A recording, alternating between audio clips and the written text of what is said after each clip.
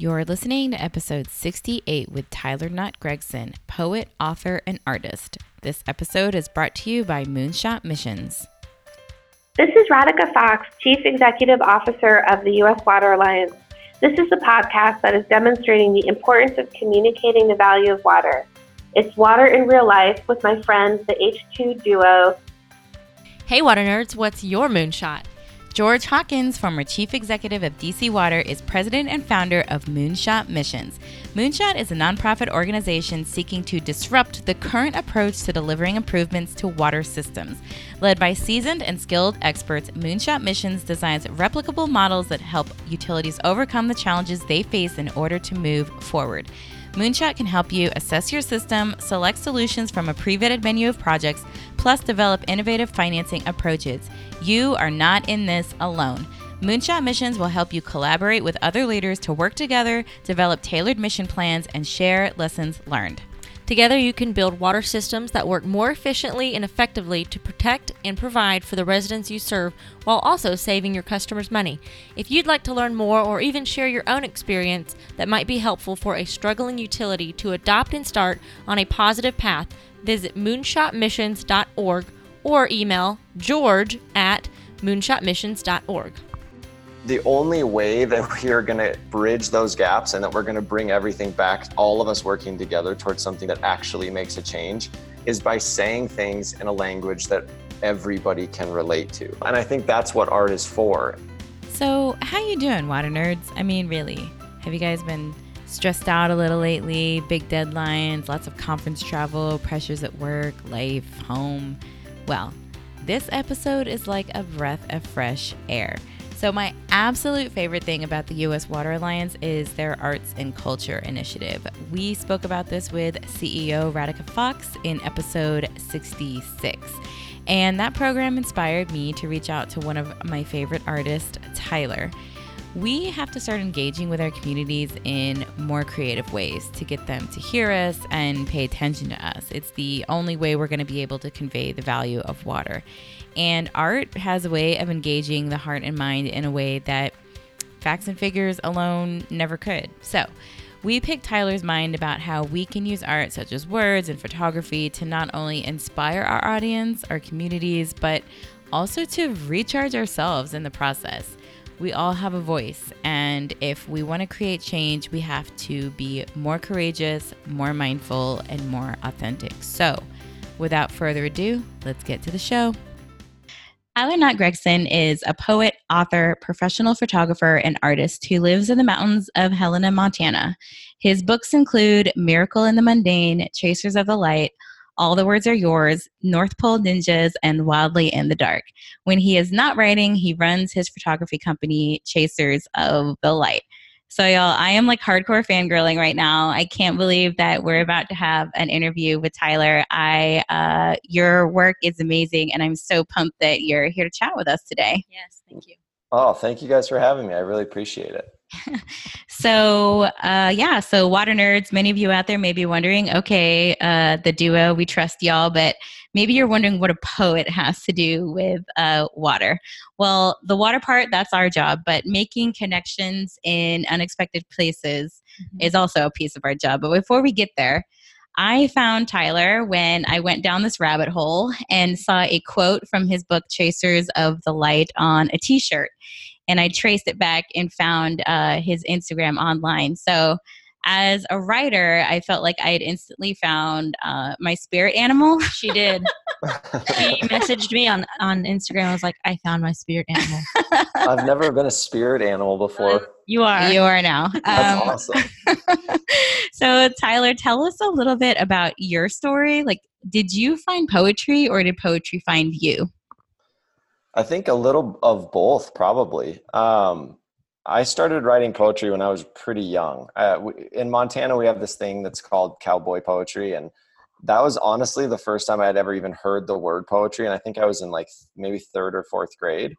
And I think the thing that immediately I was gravitating towards was there weren't the same rules that all the rest of my school day had to have, and I think that by itself was enough to lock me in, because I'm somewhere on the spectrum with, I guess, what used to be called Asperger's. And so school for me was a constant battle of trying to figure out how to even get through the day without getting into a lot of trouble.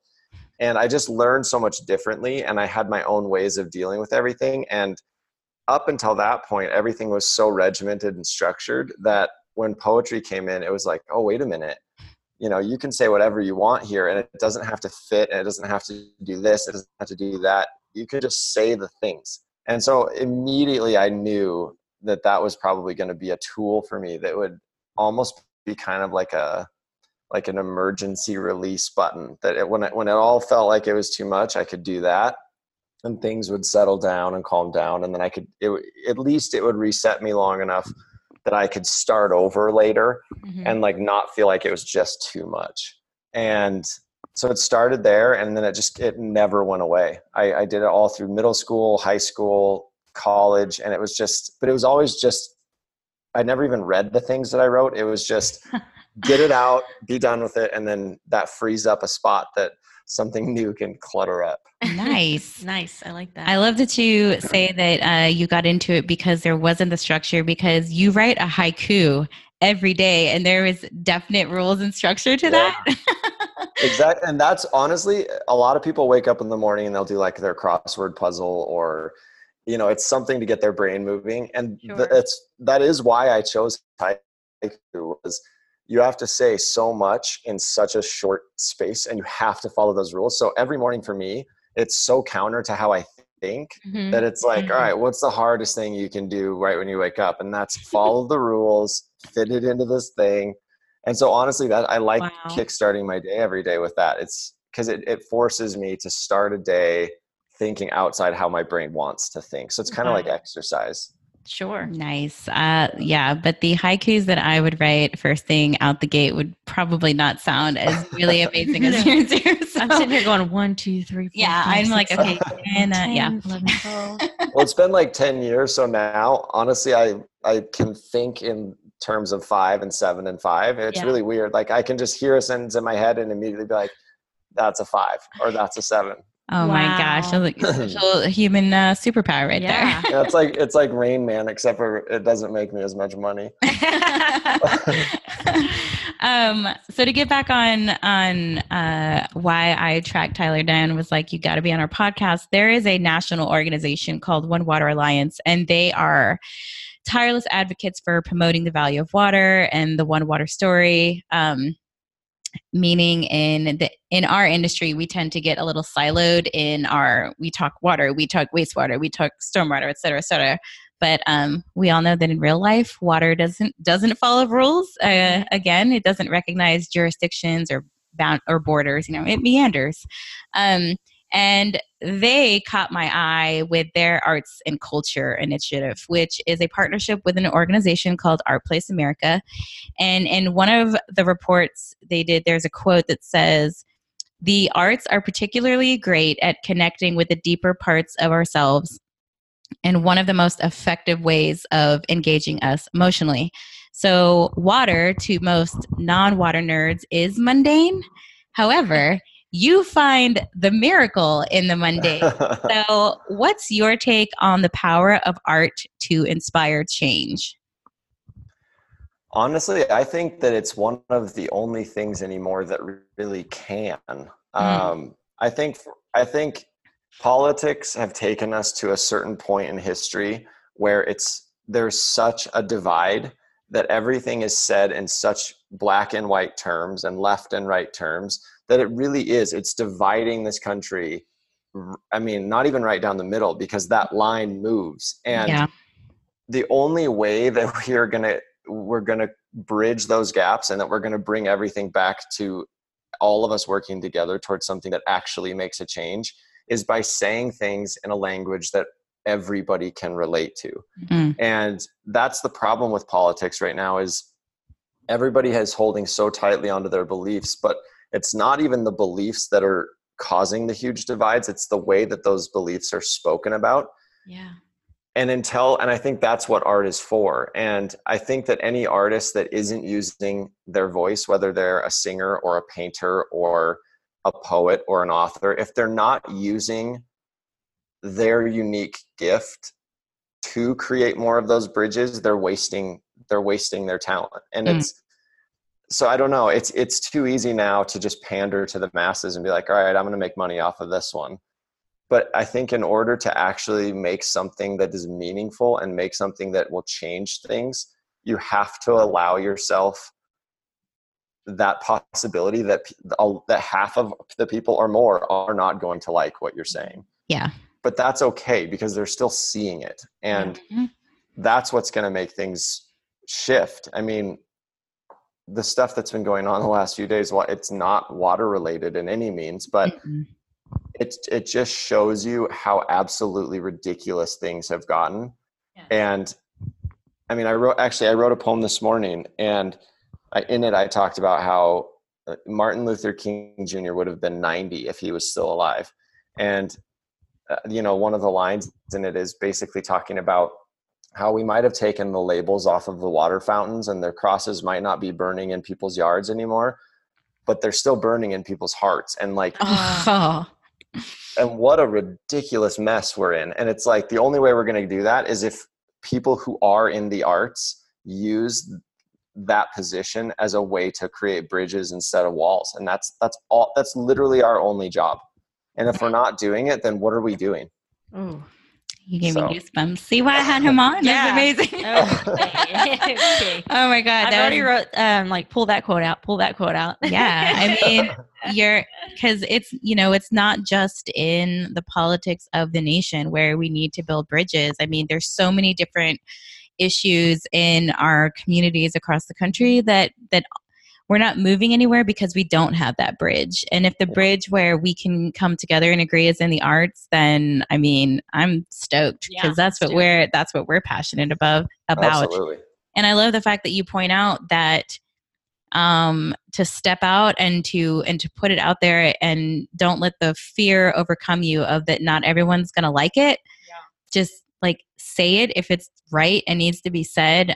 Because I feel like in our industry, a lot of times because we deal in so much technical, regulatory, scientific stuff, people get afraid to do certain things or say certain things because, someone may not like that or someone may disagree or someone may say something terrible on Nextdoor or Facebook. And we're like, but it still needs to be said. Yeah. Like it's Absolutely. Still right. Just like say it. Yeah. So I'm glad that you put that out there because that's definitely something that we need to be doing more of. Definitely. So Tyler, you have a workshop that goes along with what you teach in the book, Miracle in the Mundane. Have you ever done that kind of workshop with a company or an organization? And what are some of those most important takeaways from the book that you think are most applicable to an organization trying to move forward together? So far, we haven't. We've had some inquiries to do it.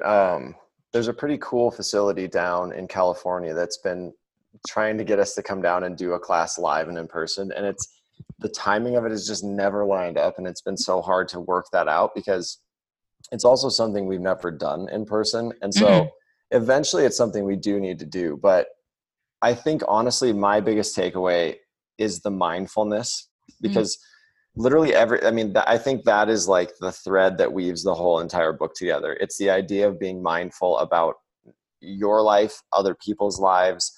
And it's about actually taking a second to notice because we get busy and I think we tend to float through a day as quickly as we can. And we go through the same emotions, we go through the same routines. And all that does is reinforce the exact same ideas and beliefs we've always had. And so if you're actually mindful and you stop and you start paying attention at how things are resonating and who they're resonating with and what your action can do and like the domino effect of your action, I think once you start seeing that, you start to notice ways that you can help and fix and change.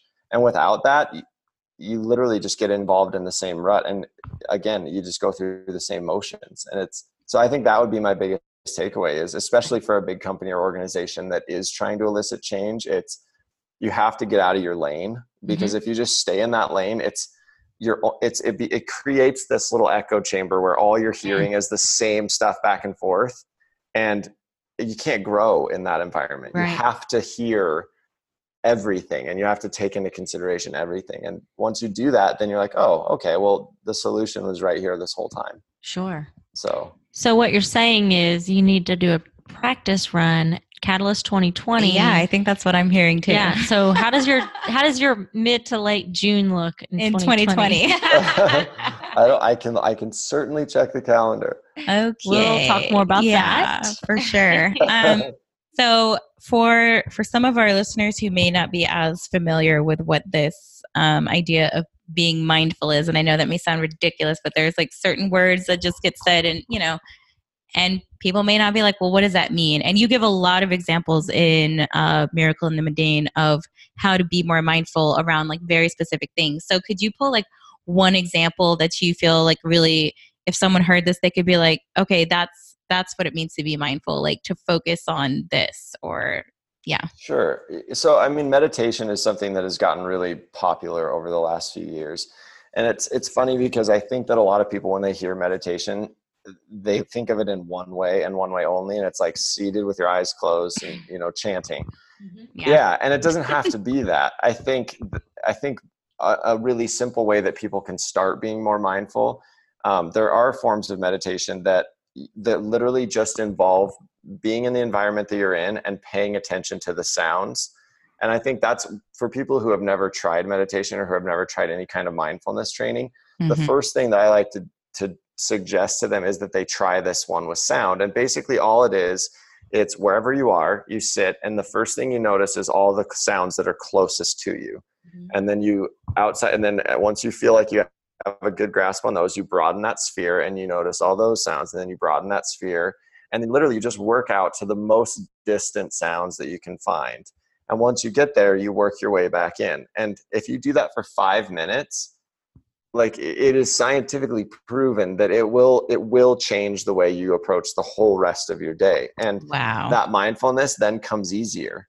Yeah. So that made me feel really good because I've never thought I meditated, but I moved out to a farm, and on the days I get to work from home, I do try to do that and go out my front porch and just listen to everything around me. And it does always kind of start with that innermost like area of what's buzzing around my head, and then moving out from there. And then I get mad because they're doing construction a few miles down the road. So I do end up bringing it back. That's really cool. I appreciate you saying that.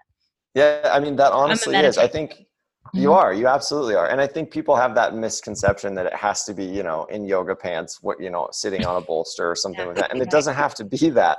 Yeah. It's just, it's the purposeful, that's all it is. It's a purposeful reorienting of your thought process. That's meditation. And that's mindfulness too. And it really does kind of recenter you, and it just changes the way that everything else falls into place. Mm-hmm. Oh my gosh. Yeah. I'm going to try that. I dig it. I feel like I do that naturally too. I love just like listening to. I've been making my kids do it as well. Like we've been trying to, identify what birds we're hearing or what bugs or anything like that. And sometimes they're like, why are we just out here listening? They're poor, so they're going to ask a lot of questions. Sure. Just like count to 10 in your head and listen. Yeah, because you're meditating. Yeah. Oh, they're meditating. There you go. That's what they're doing. Exactly. So we're a communication business, and we always preach the importance of sort of getting your internal communication locked down first, and then worry about, what you're going to communicate to your customers or the public. So you have to, in our opinion, you have to live, eat, and breathe your mission, your values. If you really want to convey authenticity, that's kind of really where you find your center as an organization, is knowing those things. So, and your book, Miracle in the Mundane, is really kind of like what you just said about looking inside first, and the positive change that can be born out of that is, starting with you. So in your opinion, why is it so important for us to get our own story straight before we try and engage with others? Yeah, I mean, I think Gandhi probably said it better than I ever could, but you have to be the change that you want to see in the world. And it's really easy to point fingers and then expect results from other people. But if you're not demonstrating that exact authenticity that you're demanding in others, why would anybody ever give it back to you? Mm-hmm. And it's kind of like respect. If you can't expect it if you don't ever give it. And so I think if you start with yourself, there really is a contagious nature to watching and to being around someone that is authentic, like that's absolutely authentic. It's contagious. And I think that's really the first thing is if you make yourself that first domino that falls over, all the other ones will follow it, but you have to be willing to be the first one. You can't just be like, I'll be like number 40, you know, because then you're relying on, well, I guess in a sense, then you're relying on the moral code of whoever the 39 that come before you are, and you can't control that. Mm-hmm. All you can control is what you're putting out. And so if you're willing to make yourself the start of it, everything else will come after that. It's just, you can't expect it to already be rolling when it gets up to you. Mm. Love that. We watched a video by our, it wasn't by our mentor, Greg Lukash, but he showed us this video of the lone nut. Yeah. And you can just look that up on YouTube and you'll get the gist of it quickly. It's basically, you know, one person in the middle of this festival who just gets up and starts dancing wildly, probably not as wild as I dance. No, probably along the same lines. Yeah. Just a little crazy. And I love it. And right after that person gets up, starts dancing, one person gets up and starts dancing with that one. And then it becomes this domino effect. And soon, like, you know, everyone's up there dancing, having a great time. But you're right. It starts with you having to do it, you know, first. Absolutely. Even if 39 other people are doing it, you still have to do it. Yep, you do. You absolutely be a little nutty. You have to. So many of the folks in public education in the water sector are informal educators. I mean, we definitely were. And we were asked to wear a lot of hats and learn a lot of different things, photography being one of them. So you don't have to get into the mechanics of it, but as an artist, what are some things that you look for before you actually take that picture? You see something you know you want to get a shot of, you know, what do you do before you click the button, and how do you get your mind right? I think, again, that all literally starts with that same mindfulness. I think weirdly, Sarah and I do a lot of weddings, and we found that that's really the easiest way for us to travel the whole world. And so we shoot a lot of weddings. And honestly, when people ask about, you know, our process during the weddings or what we're looking for, I honestly feel like we're more looking for the things that are in between the things and that confuses a lot of the people that we're shooting for, because, you know, they'll do something that they think is what we want and they'll pose and they'll wait and we won't take the photo. And I'm waiting for the thing that comes when all of that goes away. And honestly, I think a lot of it has to do with the lens that I use. I use a zoom lens and Sarah uses the wide angle lens. So we are shooting from two completely different perspectives, but in a sense, we kind of have the opposite job, but we're doing the same thing. Like, she's looking to take these little moments and like, she has to zoom out on everything. So she has to show like the broad and the epic, and she has to tell that story in a grand way. On my side, I can't do that. I can't take the wide photos that shows the, you know, sunset and the mountains and all of that. So my job is to look and to find the little tiny moments that tell the same story. And so, but together we're doing the exact same thing. We're looking for like the little hidden moments that of authenticity. It's not the posed, like, I'm going to hold your hand this way and look at you this way. It's when that goes away and they actually look at each other, or they actually smile and laugh. And yes.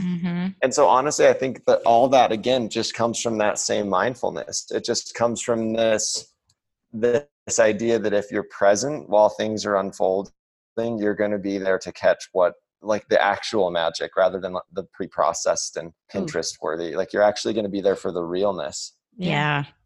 And I love that you guys shoot from those different perspectives. And then you brought that up because when we were really like being tasked with learning more about photography, one of the ladies that we used to work with, Ann Beck, she took us out and just was talking us through some different things. But one of the things that she said that stuck with me was just changing. We tend to like photograph or video things just from where we are. And she's like, it's amazing how things change just if you get like eye level with a child if you're taking a photograph of a child. So then you start to see things from their perspective. And to tie in water, of course, like, we're in Texas. And so Texas can have some very scary weather sometimes, like, you know, hail and tornadoes and all that stuff. But one time, this has been kind of recently on Instagram, you posted a video that you took of hail. And it was like one of the most beautiful perspectives of hail like I've ever seen. And I was like, oh, wow, like normally I would be terrified right now, but this is actually quite lovely. So it's just like perspective is so important. And I think her telling us that and just saying, get down on the ground, squat down, like think of who you're shooting, get like from their perspective, like that was very helpful. Yeah, absolutely. And those are tiny little shifts that can totally change everything. I mean, which really goes full circle all the way back to what we were talking about the purpose of the arts. Because I think that is art's job, it's to take it and shift the perspective for people who might be hesitant to do it on their own. And I think that's the whole point. That's the whole point of art. Yeah, you're telling someone else's story sometimes, so it helps that if you're going to do that, to tell it as much from their perspective as you can. Exactly. So on the topic of words, you know, we're in a world where we're chipping away constantly at word count, and, you know, less is more and video is king. So from the poet, why are words still so important? Why do they matter? And how do you make each one count the most? So I think I've always considered writing to be the hardest art form. And I know that everybody else would probably argue with that. And they'd be like, no, painting's harder, no, whatever. But I think honestly, the reason why is there's a million different forms of painting and all are equally as valid as being beautiful. You can choose a million colors, a million shades, a million different, I mean, you can be impressionist or realist or cubist. I mean, there's a million ways to express yourself with paint. But with words, speaking just from the English language, there's about 500,000 words that are available to everybody. And that's it. And so out of those 500,000, maybe half of that or a third of that are actually used in everyday language. And so everybody has the same palette, you know, and the same brushes and the same canvas. And more education does not guarantee that you're going to be a better writer, because some of the most powerful things ever are written with those 1,000 words that even the most uneducated person might know. But the hard part is you're having to take those words and you're having to make them impactful to the point where someone can read it and feel understood and also feel like they're being punched in the stomach with the truth. And I think that is the hardest thing to do. And because you also aren't even given like the kind of the cheating background of music, because I mean, you'll be watching a movie and they can take a totally normal scene and add some sweeping music to it and you're swept up with it. Right. Yeah. Exactly. But with words, it's silent. Like you only get those words. And so I think that is the hardest part. And I think that's when you talk about making them count, when you're done, if you feel like you've gotten punched in the gut, that means that it counts. And so I think that's what's important. And sometimes brevity is the way towards that. And then other times you have to just let them all go and let people get caught up in this breathless wander. Yes, love it. My type. As a writer, I will claim that writing is the hardest art. It is. It's so hard. It As certainly someone who's makes my not a brain writer hurt. and wishes they always could be. Yes, it's super hard. You're a good doodler, though. I know words like super hard. Super. I love that, like, you're a haikuist, haikuer. Haikuer? I'll take it. Yeah. like haikuist. I love that you can make so much impact in 17 words. It's amazing. It's hard. Okay, He so does it. let's talk about how hard it is. I want to know what's your creative process. You know, you publish a poem a day, and they're obviously super thoughtful and timely, and you have, you know, a ton of books.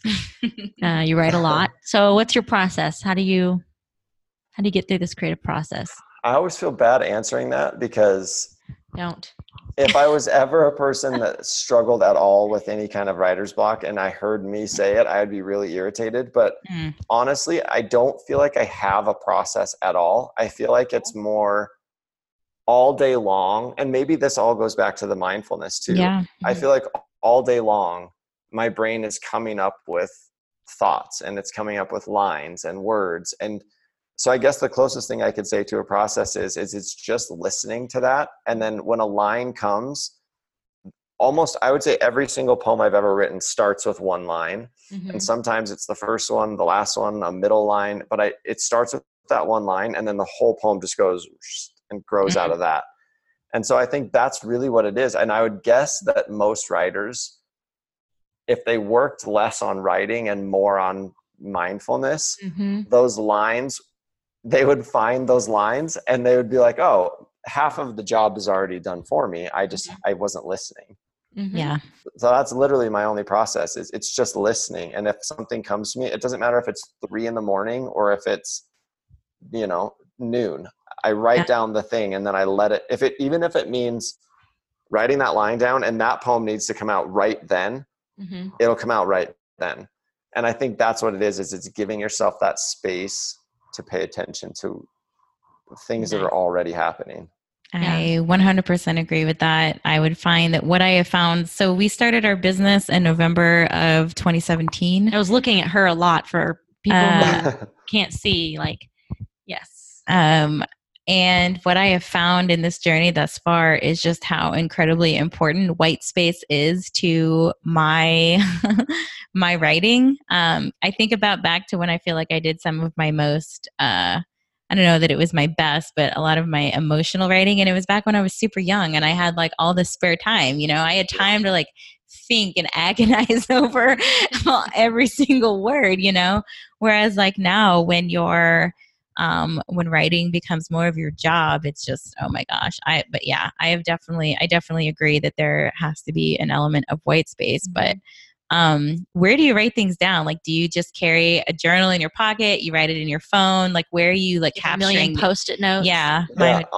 Honestly, whatever I have. I do have I have one of those little, the iNote things or whatever.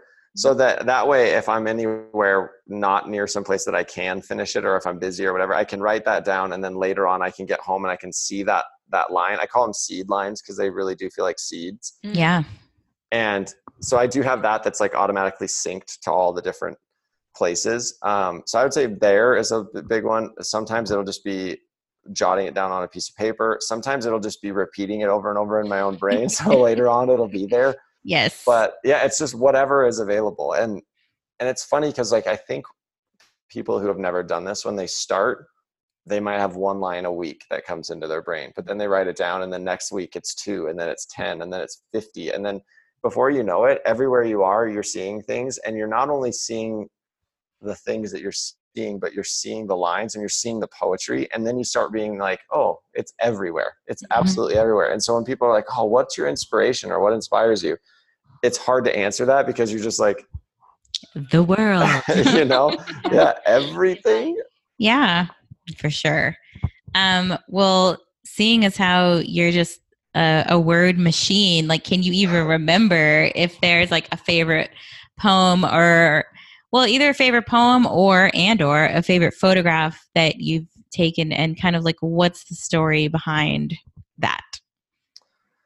I think as far as the poems go, I tend really not to read them. I can remember, this is going to sound weird, but I can remember, not verbatim, but I can remember almost every phrase that I've ever written. And so in that, I honestly believe that if you were to go back through with a fine-tooth comb, I don't think I have ever repeated a phrase, and I'm at almost 2,700 poems without missing a day. Oh my God. But I honestly don't think I've ever repeated myself exactly in a phrase. And then, for haiku, I'm at over 10 years of never missing a day.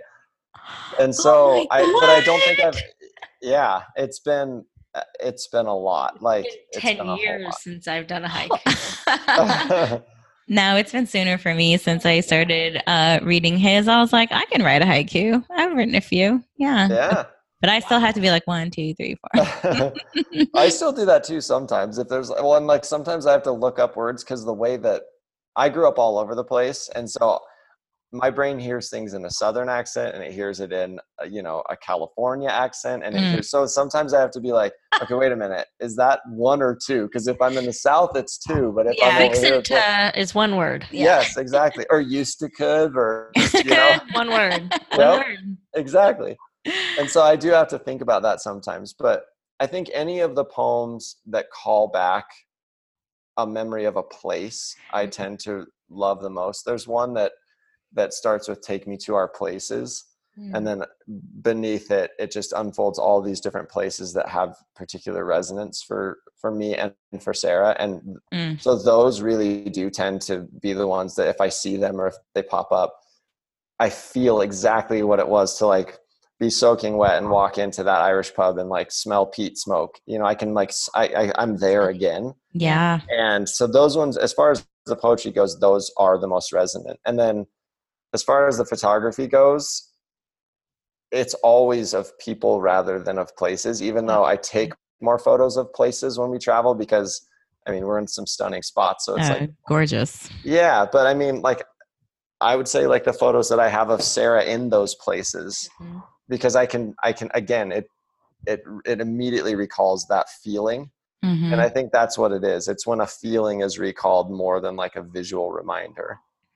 So I don't know what you call this, but you're like, every dude out there that's listening to this, never let the significant other in your life read the stuff that he writes about his fiance, because damn, you will never be able.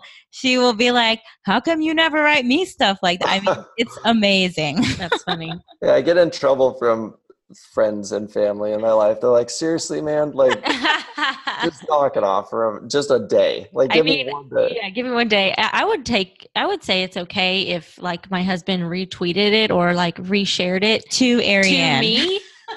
Like, I can't say the words, but he said them for me, but here you go, babe. I'd be like, hell yeah, all day. That happens a lot, and I honestly love that. Like, I Yes. love that happens because it's I don't know, especially with Buddhism, it's like it's the reason behind the action more than the action itself. Yeah. So the fact that, first of all, the fact that like a guy was reading that and then thought of her, like that should, that alone is like, all right, then you did okay. Yeah. It doesn't matter if you can do it or not. It's the fact that you agree with that and that somewhere in that bit of writing, you found the person that you love. That's a compliment. And so it's all the same. It's the same as picking up flowers. You didn't grow the flowers. Exactly. You went to the store, you saw them, you thought of her or him, and you bought them for them, and you gave them. Exactly. Yeah. Same thought. You definitely need to It start. doesn't take away the worth. Yeah. You may already, but you definitely need to get into the card business. So a guy can go pick up a card and be like, wow, that's great. Reminded me of you. Happy anniversary. Just don't charge $4.99. Just stick to like the $179. I agree. I totally agree. I'll buy your cards all day at $179.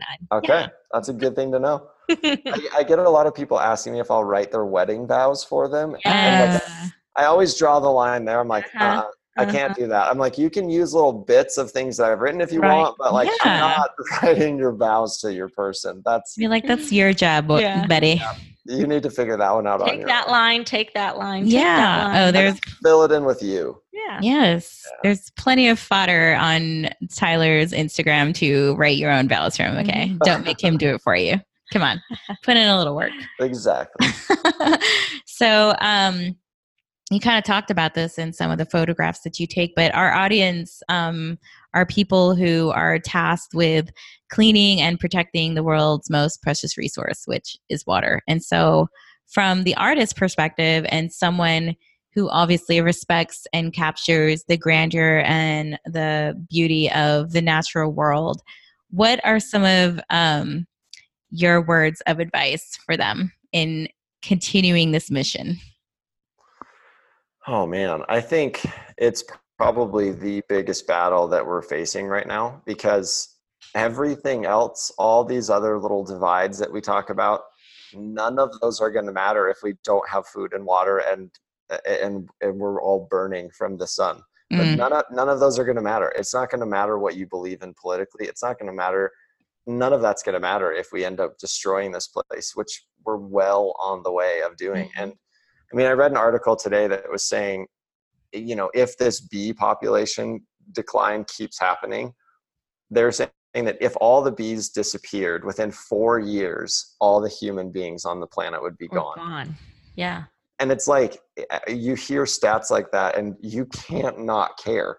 You know what I mean? And as far as clean water goes, that's something that's plaguing every corner of this planet. And it's not just, you know, in like the darkest, farthest away corners. It's not just in like the burning desert of Africa. It's people in America are having poor access. I mean, everywhere. And it doesn't matter who you are. It doesn't matter where you live.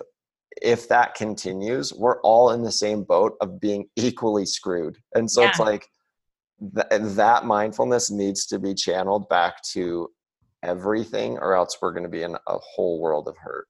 Right. Yep. We're all equally 3 days away from dying because only 3 days without water. So, yep. Exactly. We're going to go into our little lightning round, kind of our last 3 questions that we ask all of our guests. So I'm going to let Arian kick that off. I was going to challenge him and be like, haiku, now. That's not fair. You could probably do it. You could probably do it, though. I want to know what your favorite book is right now that you can recommend to us. And it could be one of your own. Yeah. No, it's not one of my own. He's like, I don't even read those, remember? I really don't. I never have. There's a book called The End of the Alphabet. Ooh. And it's by C.S. Richardson. And it's like this big. It's super tiny. Yes. And it will take you no time to read. But we talked about how words can punch you in the stomach. That book is one collective punch in the stomach. And it shows you how much you can do with so little. And that book, in the shortest amount of time, did more to me than most novels do with 400 and 500 pages. Okay, wow. Challenge accepted. Yeah, we'll be reading that one. Read it's that. So beautiful. Love it. Okay, so what's something that you do? You kind of mentioned meditation, but what's something that you do every day that drives your productivity? Besides writing haikus. Besides writing haikus. Honestly, I would say exercise. I think if I didn't exercise every day, I would feel stale to a point of like you're just sitting in your own stew. You know what I mean? Wow. No, I literally know what you mean. It's I literally feel how like that right now. Yeah, like like no new flavors are coming in, and it's just like the same thing over and over. And I don't know, it takes getting completely breathless to make that go away. Okay, I was going to say one day we're going to get back to caring about our bodies. Well, it's going to be today. I didn't have to read the end of the alphabet to get gut punched. I literally just got gut punched. I'm sitting in my own stew. Yes. Exactly. Practice. That's, yeah. It is weird what happens though. Like it is when you allow yourself to be totally taken your breath away and like work to the point where you feel like you're going to die. It really is weird what happens after that. It makes your brain wake up. It does. And like things that were blocking you, all of a sudden you're like, oh, that was pretty easy. I didn't get there. Yeah. Yeah. I mean, I know almost all of my like ailments and problems, like with my knees and everything, is like, if you would just work out every day, even just a little bit, your body would feel it. Your back wouldn't hurt. Everything would like get in its place and be working the way it's supposed to. And it's funny how little it takes too, because I was just reading. A walk around the block. Yeah. I mean, scientists the other day were even like, they had such good news for people. You know how everyone has the fitness counters now and like step counters. They're even saying that 10,000 steps is about 2,500 steps more than the human actually needs to be moderately fit. You know what I mean? Yeah. And so everybody everywhere has time to do 10, 15 minutes a day. Everybody. And it's like, it really does change the way your brain works. So for no other reason than just to get your brain working better, that's literally is my savior. Nice. I agree. Reluctantly. Spirit animal says so. I mean, now I have to do it. My spirit animal told me, get off your ass, Stephanie, go work out. Okay. Okay, so this is the last question we ask all our guests. I can't wait to hear your answer to this, but I told you that we're kind of in the world or in the sphere of creating behavior change. And so in our line of work, sometimes we would have people tell us, well, what difference is it if I make a change? I'm just one person. It's not going to make a difference. But we obviously disagree with that. We believe that change can be contagious, to be that first domino, like you kind of talked about before. So what's the one call to action that you're most passionate about that you believe could ultimately change the world? Oh, man. Literally, in one word, it's just kindness. And I mean, our children's book that we have, it's called The North Pole Ninjas, and literally the entire thing is just about kindness. And honestly, I think, and the thing that I love about that one word and that one call to action is that it's not just applied at people. It's just, if kindness was the overarching shift that you made in your day, and you aim it outward. Yeah. If you're not selective or prejudiced about where it lands, that kindness extends to animals, and it extends to the environment, and it extends to enemies and friends and everybody else. And if everybody did that, if that was their one domino change, that ripple effect would be unbelievable. I mean, honestly, I think it would stop everything. It would stop global warming. It would stop everything, because it's that shift towards kindness towards every single thing, every living thing, every place that we are a part of. That would be my call to action. It would just be to bring kindness back to the front. Yeah, I agree. I feel like people are more kind to their things and their, stuff inside their homes or their car than they are human beings and living animals. Absolutely. And plants. And yep. Agreed. We have a lot of bugs in Texas, especially when we have terrible winters or non-existent winters. And so... Okay, the only one I don't have to be kind to is the mosquito. Okay, the mosquito nor the cockroach. But so lately there's been a lot of crickets and, lots of crickets. And so I want you to know that every time because I don't kill a lot of bugs, but every time I've swatted a cricket, I've thought of you and that damn bug. And I've been like, God, Tyler told me not to kill these bugs. But even that, you're every single creature on this planet, I'm going to make you feel guilty. Every creature on the planet serves a role, even mosquitoes, even crickets. I mean, they do. Because if you were to go right now and if someone said, all right, with this wish, it's a free wish, you can snap your fingers and all mosquitoes on the planet will instantaneously disappear. Mm-hmm. So you would kill off entire species. Birds first. Yeah. Next thing, birds would go. Fish, there would be species of fish that would die, and then the bears that eat those fish, and it would be this thing, and that's including crickets. It's including, and as far as cockroaches go, no creature on the planet deserves more respect. They are literally them and tardigrades, which are those little water bears. I like the water bears. Yeah, they're the only ones that could survive nuclear fallout. That's it. No one else. And so, if you're a creature of that survival, well done. I mean, I know that they're helpful. I just would prefer that they be not near me.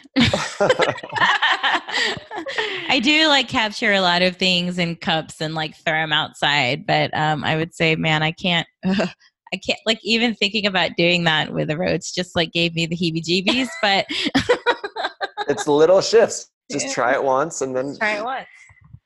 You're gonna see you're gonna see a news show in Montana where women sent to hospital after severe panic attack trying to put cockroach up, and you're gonna be like, oh God, that's definitely that was on me. Yeah, oops, my bad. That's my fault. Well, thank you so much for taking the time to chat with us today. Like I said, super fans. I'm over the moon, and I appreciate that. If you're listening to this, please check out his work. It is incredible. He's on Instagram, all of our water nerds on Twitter. He's on Twitter as well. But, Instagram, you get the whole grandeur of all the pictures that he posts and stuff like that. So buy a book, too. They're all amazing. But, thank you so much for spending some time with us. We appreciate it. Oh, it was my pleasure. I'm glad we got to do it. We hope you enjoyed today's episode. Never miss out on future episodes by signing up for the Water Nerd newsletter. Found at theh2duo.com/newsletter. You can also find us on Twitter and Instagram at @the_H2duo. We share all of our new episodes there as well as in the newsletter. So whether we come across your feed or in your inbox, be sure to share episodes with your friends, family, colleagues, fellow water nerds. Help us spread the word. We hope you learned something new today, got a little inspired, or did something that brought you one step closer to your goal. Until next time, remember what one of our favorite quotes says: "Those who tell the stories rule the world."